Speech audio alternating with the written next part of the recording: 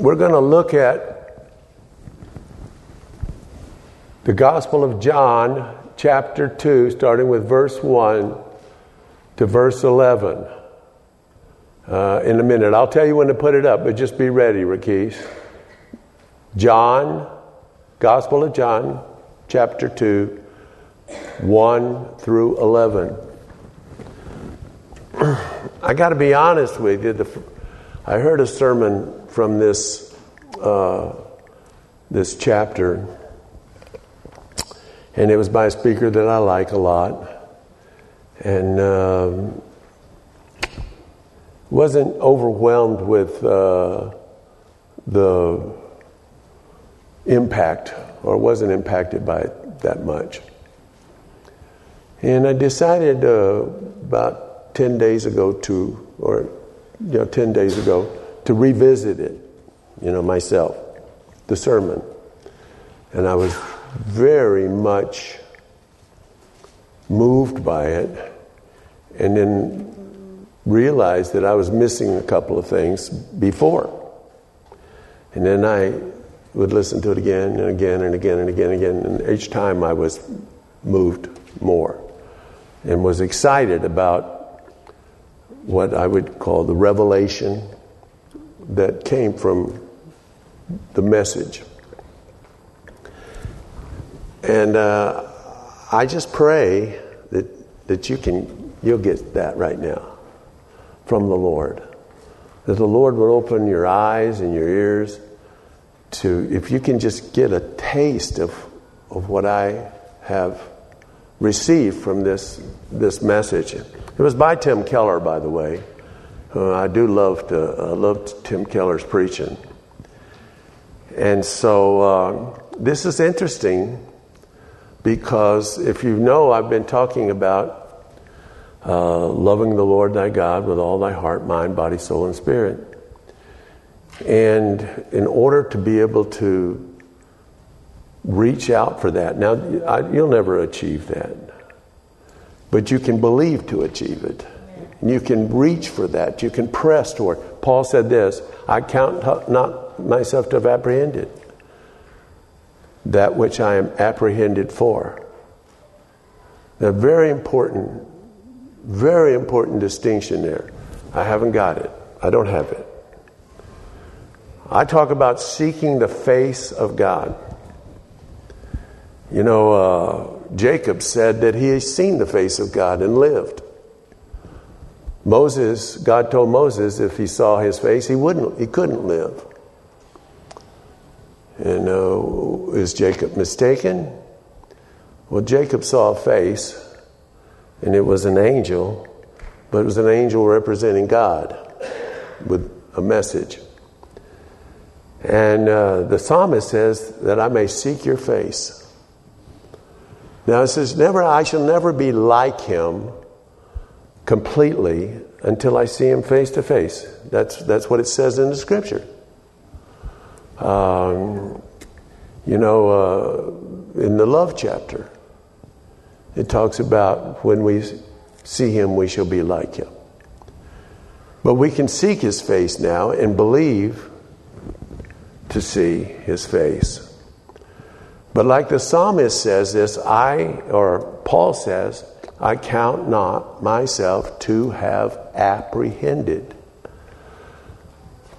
that which I am apprehended for. So the real issue isn't whether or not you can reach God. The real issue is, has he reached you? And there was a T-shirt that they used to sell at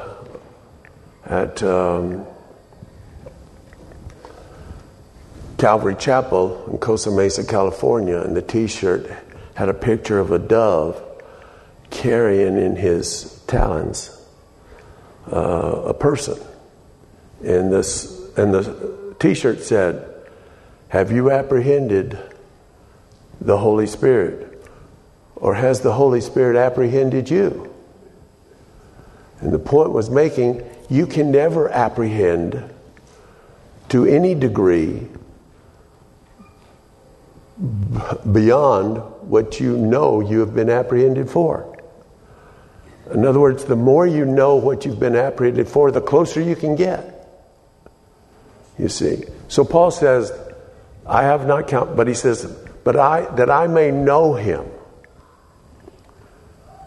and the power of his resurrection. And then he says, and the fellowship of his suffering. But that's part of the package. So we pray for the presence of God in our lives and believe for it and reach for it and press toward it. But we know we'll never completely receive it until we see him face to face. And he's coming. He's coming. So I've been talking about the last days of Jesus on the earth. The week before and the week following up into his crucifixion. And when I was revisiting this section on John, the second chapter, I realized that this had some characteristics that the last thing that he does. Do you understand what I mean? It has some comparisons that are very close. In other words, in John chapter 2, what the Bible is talking about there is beginning of his ministry. In Matthew 21 and 22 and John 14 through 17 is towards the end of his earthly ministry. And there's some very close comparisons there. And so to see this and to see it with our spiritual eyes and our eyes opened, in Psalm 119 he says, open my eyes that I may behold wondrous things out of your word.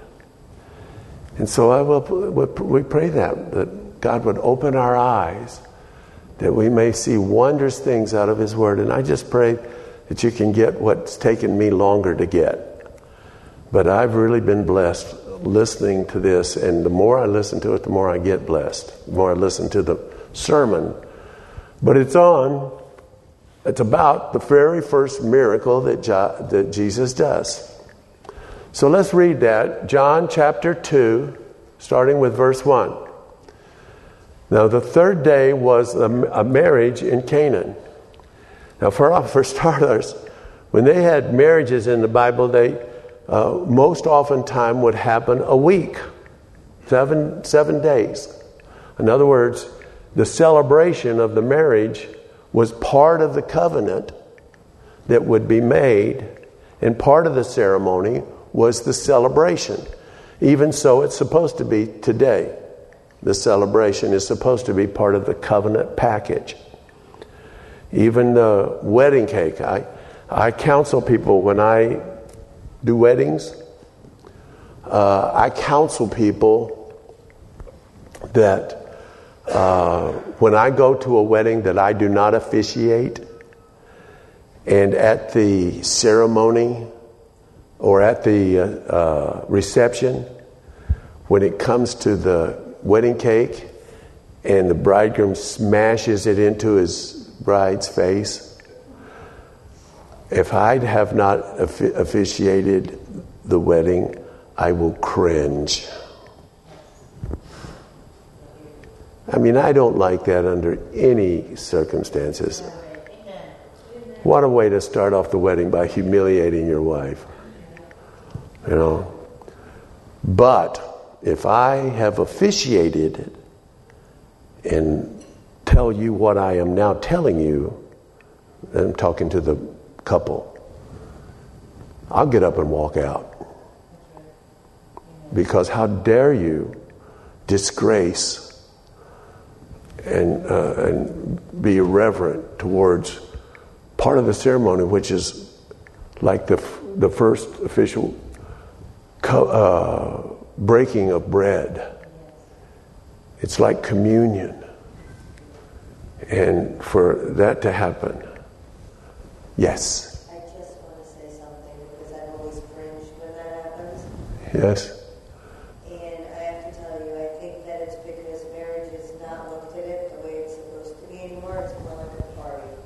That's right. You're right. You're right. That's true. It's not looked at. But it's part of the covenant. Now, speaking of a wedding, John and Ruth are getting married today. They didn't invite everybody because, quite frankly, there isn't the room to invite it, and they wanted to keep it in a small setting anyways. So it's going to be if you've ever been to the Roost at Brooks, that's where the wedding is going to be, and then the celebration is going to be there as well. Oddly enough, I did not even think about that when I was preparing to preach this sermon, which is about a wedding. All right, but it says the third day comes along, and like I said, they frequently would take place for 7 days. 7 days of celebration for a wedding celebration, and the whole town usually was invited. And it was invited usually in a place where they could all be at the same time. And then it says the third day was there was a marriage in Canaan at Galilee. The mother of Jesus was there. Both Jesus was called and his disciples to the marriage. And so they were invited. They were in town and they were invited to the marriage. He says, and when they had wanted wine, the mother of Jesus, some translations, when the wine had failed, basically when they ran out of wine. Now I'm going to tell you, just be honest with you right up front. This is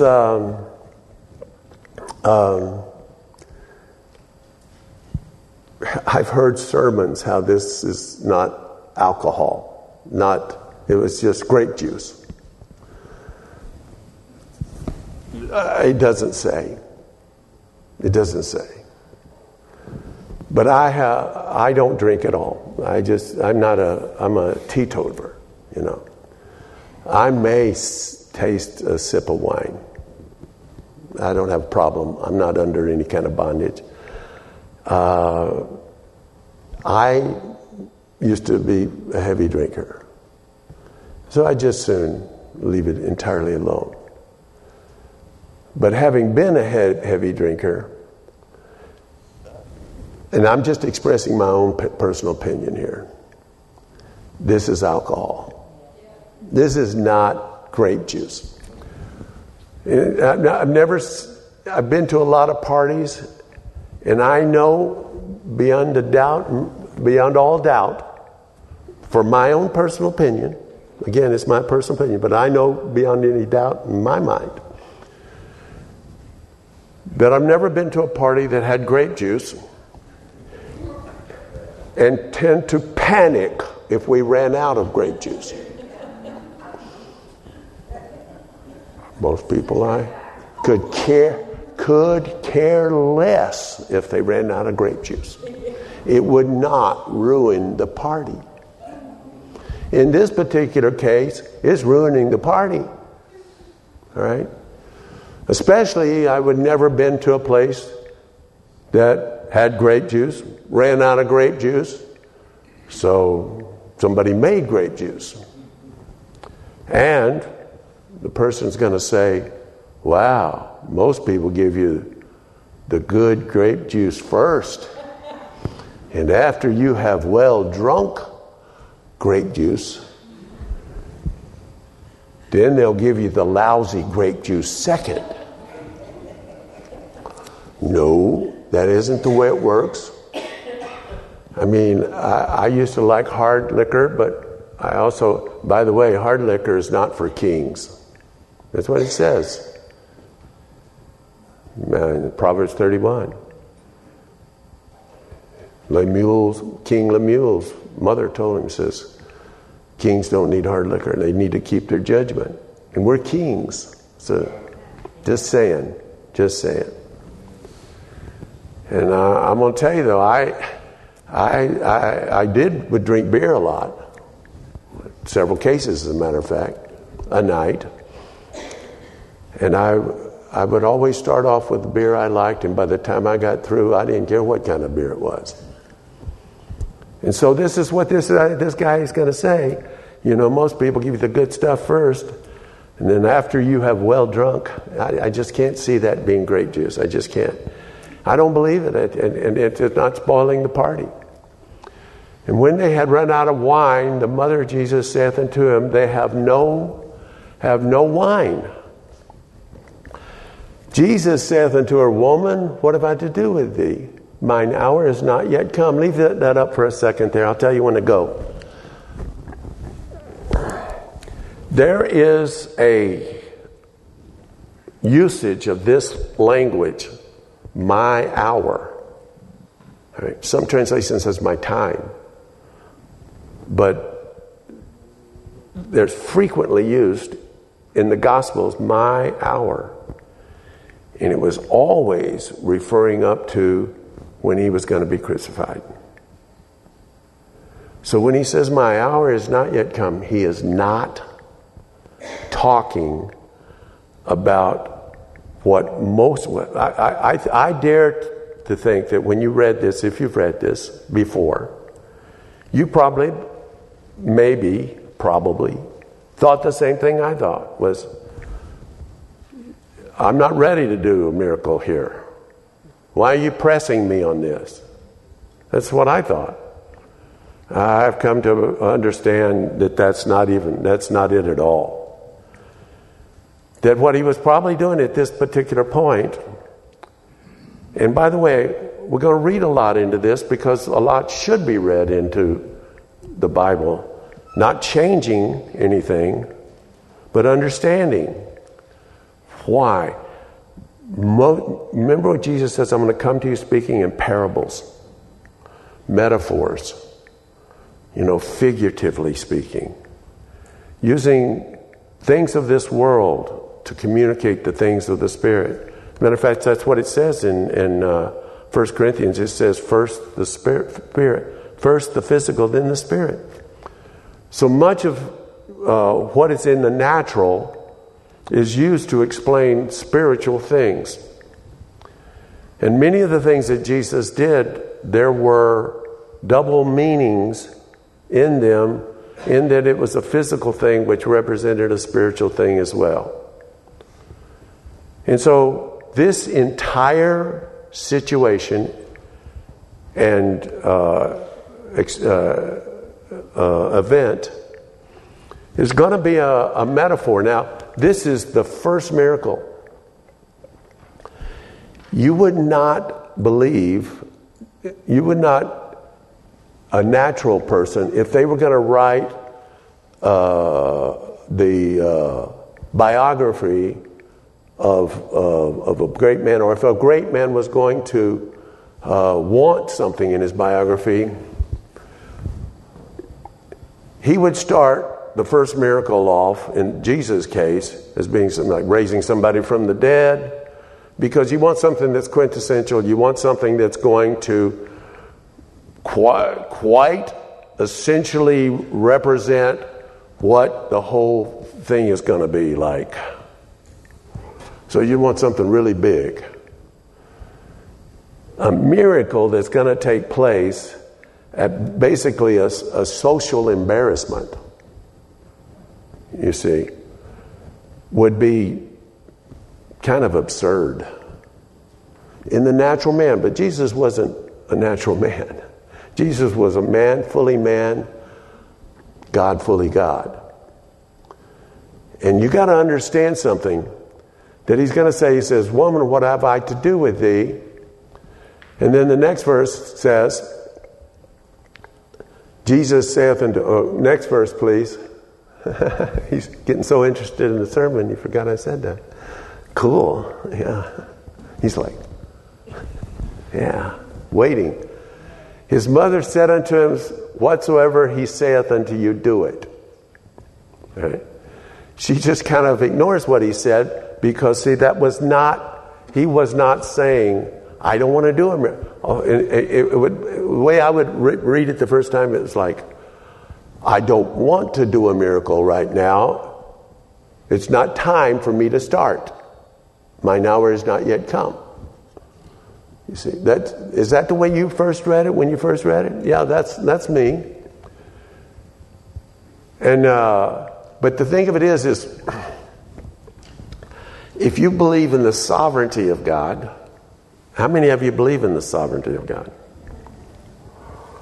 Now, see, I believe in the sovereignty of God. I just like one person plays it. He doesn't play both sides of the chessboard at the same time, but he wins. He works all things after the counsel of his own will. He works all things to our good. Anything bad happens to you, it's the devil. But God turns it, can turn it. And so if we believe in that God is in control here, then how much more was he in control of the life of his son, Jesus Christ? And how much more did Jesus say, I come to do his will? Amen? And so you just can't believe that what Jesus is saying. You can't put Jesus in the same kind of box that we are in. In as much as you can't say that Jesus says, woman, I'm not ready to do a miracle right now. Oh, well, okay. No, that's not what's happening here. See, what was happening here is his mind was elsewhere at the time. And when she comes up into him and says, we're out of wine, well, he was probably thinking about his own marriage. A lot like we might think if we were at a wedding and we were single. We might be thinking about what's to come. And he was thinking about what he was going to have to do so that for his bride to be. And I was just reading Revelation quite a bit. In the last 2 chapters and other places mentions a lot about his bride. You know, I went to a conference about 40 years ago in Kingston. And I'm sorry I can't remember the name of the brothers that were both pastors that put this conference on. But it was it was a room filled with pastors, four pastors. And it was talking about the birth that goes on in Revelation. And what they were saying was this birth is going to be, if you recall, about a year ago at this time, maybe longer, maybe not so long, that there was a big talk about the constellation Virgo passing over Israel. And while the constellation is passing over, the Earth's turning in the constellation, that there was going to be Jupiter, which is the largest star, it's not a star, it's a planet, was going to appear to was going to look up in the sky. It was going to, Virgo means virgin. The constellation Virgo means virgin.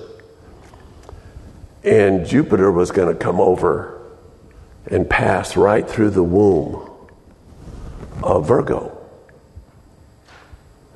And it was going to be like a virgin birth.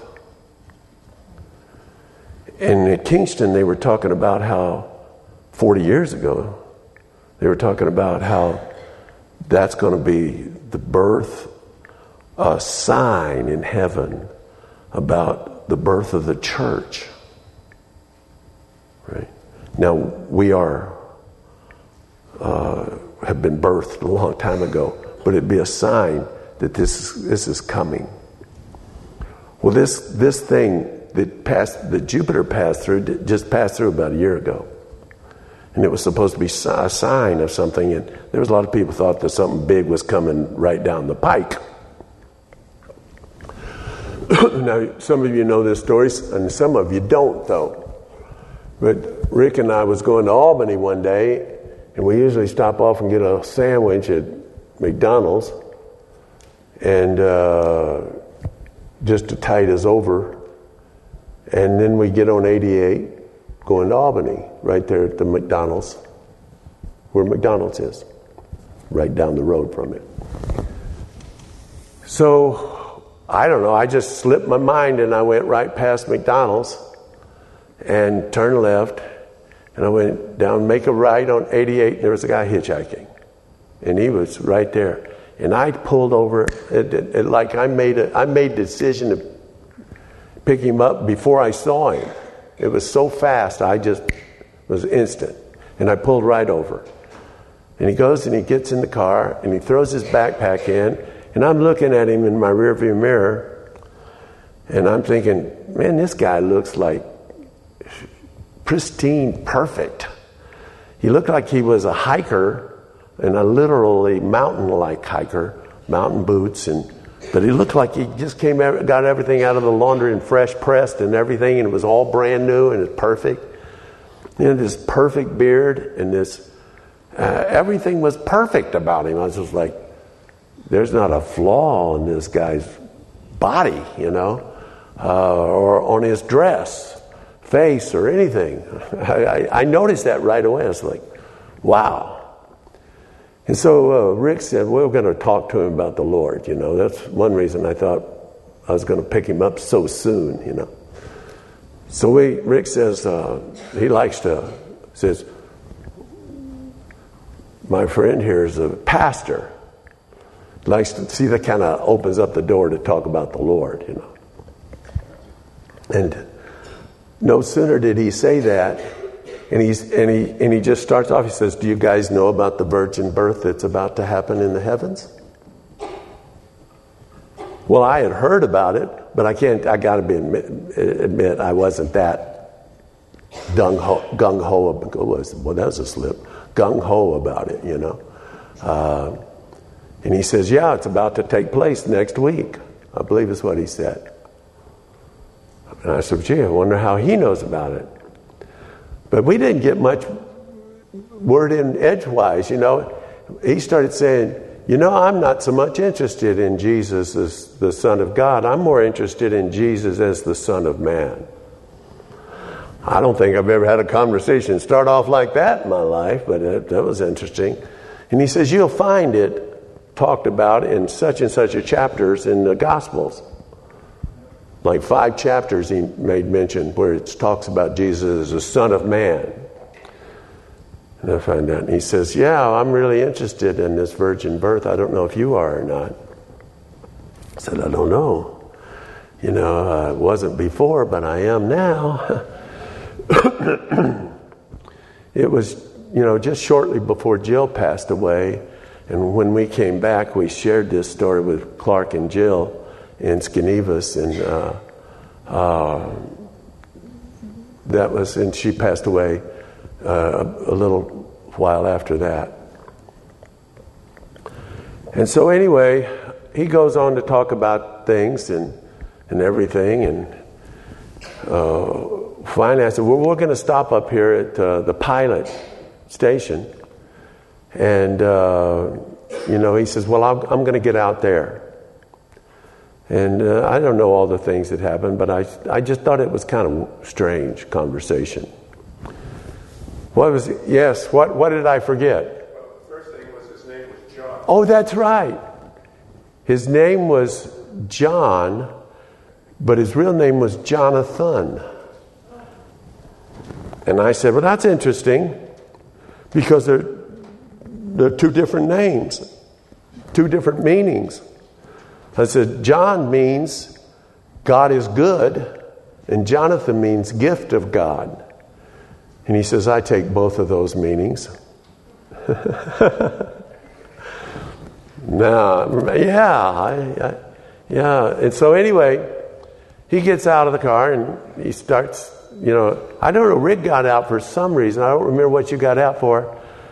But he reaches back in to get his backpack, and he looks at me in the rearview mirror, and he says, remember this day and of me on your journey with the Lord. Ooh, that's a little scary. And I was thinking about back in this thing with the virgin birth and everything in the heavens, and them saying there was a sign And I was thinking, a sign of the church coming alive, maybe. And that generation is almost up. Maybe it's time the church came alive. You know, it's like being born again.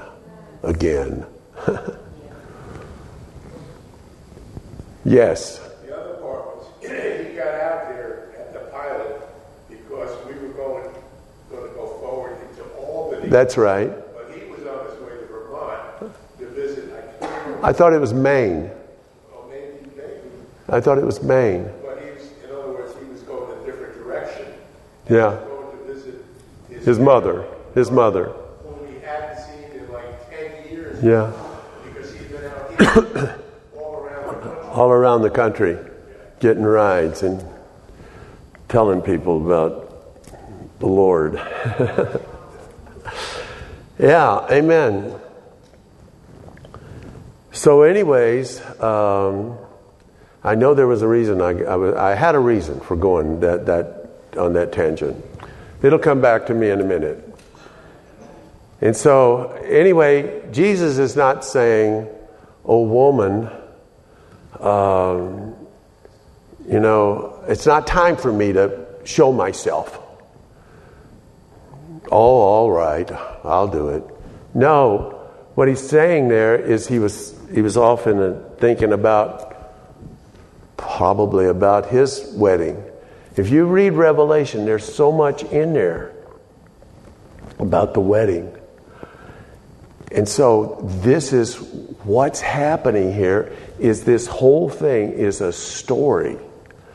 Yes, it happened. It literally happened. But it was part of God's plan. It's part of Jesus' plan. And it says, and there was set there 6 water pots of stone after the manner of purifying of the Jews. If you don't think this is about something else, right there's a indication.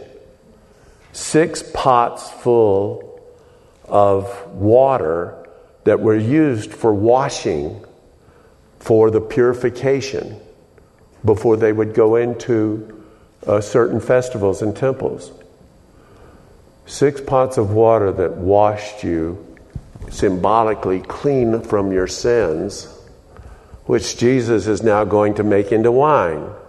Which Jesus also says, this wine at the Passover is my blood, washing you. And then he washes the bride with the washing of the water by the word. And so, it's also interesting that Moses brought a curse on Israel, and he turned water into blood. And people were dying of thirst because they couldn't drink blood. But Jesus says, you drink my blood and you'll have life. You see, Jesus turns wine into blood, and instead of you dying of thirst, you never have to thirst again. Amen. Just see the distinctions here and the amazing coincidence. And there were 6 pots. He says, containing 2 or 3 firkins apiece. 2 or 3. A firkin is 9 gallons of water. And it says 2 or 3. So it's either 18 or 27 gallons of water. And he's got, there's 6 of them. And he's going to make it all wine. And here's another thing. It says, let's go on. Jesus saith unto them, fill the water pots with water. And they were filled up to the brim. And he said to them, that's going to be like about 160 to 170 gallons of water. Draw out 9. Bear unto the governor of the feast. That word governor means the master of ceremony of the feast. The one that was in charge. Not just, a guy at a wedding or a reception when you go to. This is a 7-day event. And now the governor of the feast would be embarrassed. He's got a social embarrassment that he failed to take care of what was needed to take care of to celebrate this day. So what you have here is another symbolism there. It's that the governor is now going to even say himself that the wine is better than anything we've ever had before. And you know who the governor of the feast, the master of the feast is, of the feast we're going to take place? There's a verse in Scripture, or a verse in John even, that says that the feast is going, that heaven is a feast. Heaven is a feast. But there's other verses that says the feast that's going to take place at our wedding is going to be 7 years long. That's why Jesus says, I go to prepare a place for you. He's not just preparing a place for us. He's preparing for a major celebration. Oh boy, this is going to be something. But just as he's going to be the master, but just as he saves the masters from of the feast ceremony, saves him from embarrassment, it's like we get the credit for what he did. He got the credit for what he did. And what did Mary say to him? Mary says, come on now, you don't mind doing this miracle for me. No, she knew he was thinking about something else. My hour is not yet come. She knew he wasn't talking about now. And so what did he say? Do whatever he says.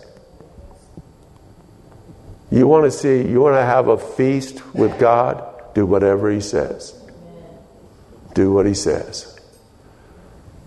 And it says, draw out now and bear the governor of the feast. And they bore it. They bear it. And when the ruler of the feast had tasted the water that was made wine, and he didn't know from whence it came, but the servants had drawn the water, the governor of the feast called the bridegroom.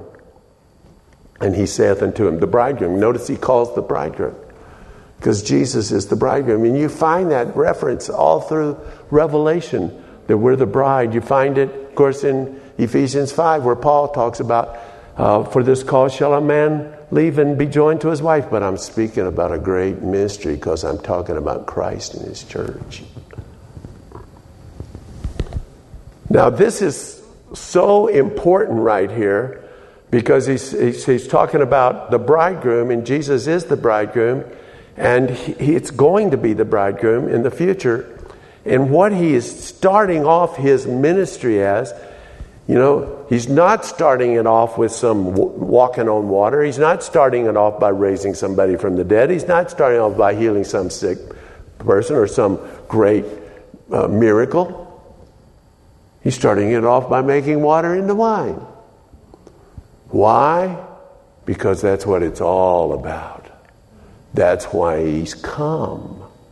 Remember I said I never saw the connection, that how he begins is how it's going to end.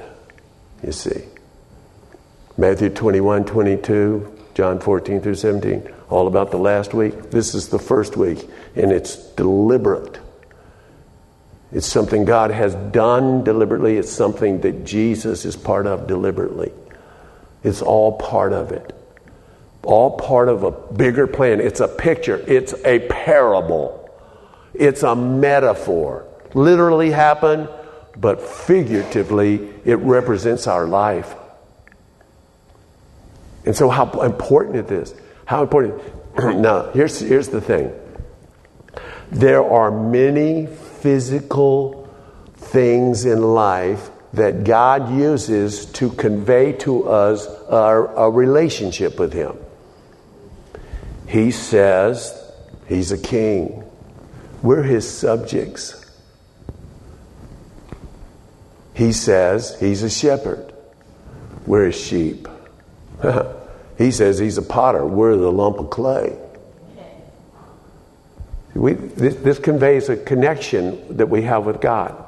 He says we're soldiers in an army. He's the general. You see, He's the master. He's the captain. He's the captain of our soul. There are many, many metaphors. One I shared with you 3 weeks ago. It's in Song of Solomon. He's our bridegroom, and we're His bride. All of those give some understanding of what our relationship is with God. He's bought us with a price. We're His property. We're His prisoners. He has led captivity captive. There are many others, but there's a special one about a relationship between a husband and his wife. A bridegroom and a bride. And that's what he's starting off with there. I've come to give you that new revelation of what kind of a relationship with God wants to have with you. Why wine? Well, because there are other things that express our relationship with God that challenges, maybe that's not the right word, but they're experiential and they challenge their sensory, you see. Drinking wine is a sensory thing. If you've ever been to a party and you really had a lot of wine, it's a sensory thing. Well, be not drunk with wine wherein is excess, but be filled with the Holy Ghost. You know how to drink the new wine? Speaking to yourselves in psalms and hymns and spiritual songs, singing and making melody in your hearts to the Lord. You see. You don't put old wine you don't put new wine in old wineskins. You put new wine. New wine. The Holy Ghost is called new wine. You see. Taste and see the Lord is good. That's a verse of Scripture I'm really hanging on, you know. Because God is something, He isn't something just to love and to cherish, but He's someone that He wants you to experience.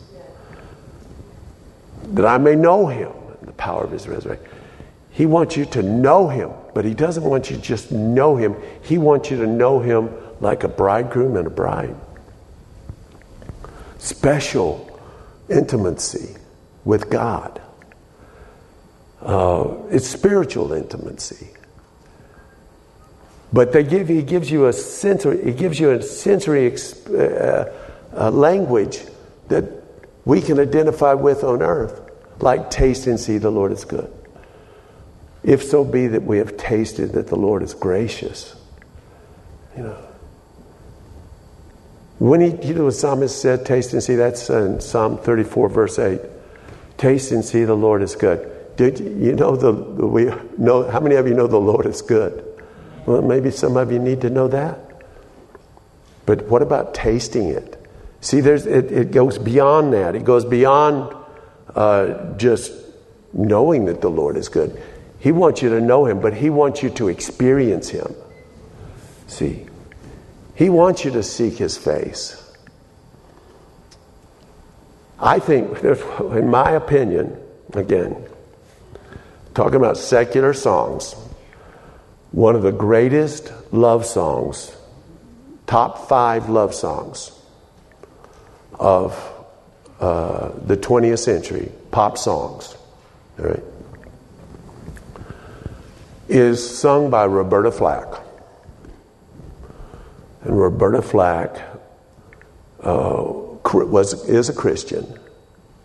And she got started in singing in church. And that's just a side issue. But she sings this song, "The First Time Ever I Saw Your Face." I saw the sun rise in your eyes.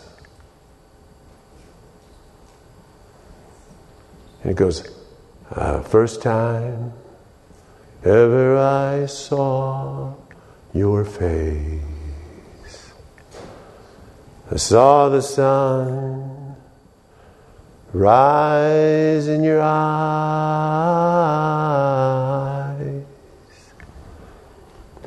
and the moon and the stars were the gifts you gave to a dark and empty sky, my love, to a dark and empty sky. And I thought, when I heard that, I says, that's the way I feel about the Lord. First time ever I saw his face. Saw the sun rise in his eyes. And the moon and the stars were the gifts he gave for the dark and empty sky. God wants to have closeness with you, a love relationship with you. Yes, as a father loves his children, absolutely. He is our father, we are his children. As a shepherd loves his sheep, we are sheep. Yes. There are many metaphors, but none is so important as the bridegroom and a bride. Wow. That's why this is the first miracle.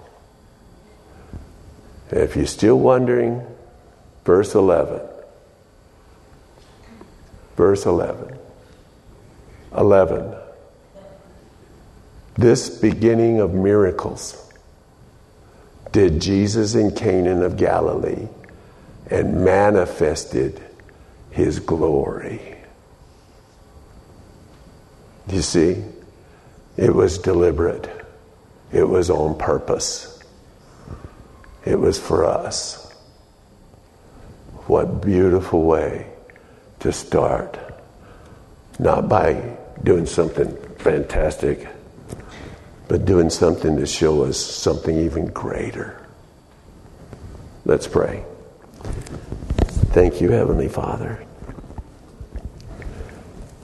Thank you for this message. I pray that my delivery and communication was adequate, that people would see, and I hope with all my heart that they would see what I got from listening to it myself. Thank you for it, Lord. And thank you for the wedding today.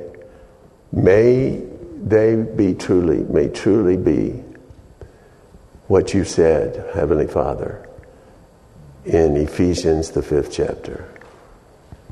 For this cause shall a man be joined to his wife. But I'm really talking about a great mystery. I'm talking about Christ and his church. Hallelujah. May they truly see that that's the purpose of marriage. May we all that are married truly see that that's what it's all about. In Jesus' name, amen.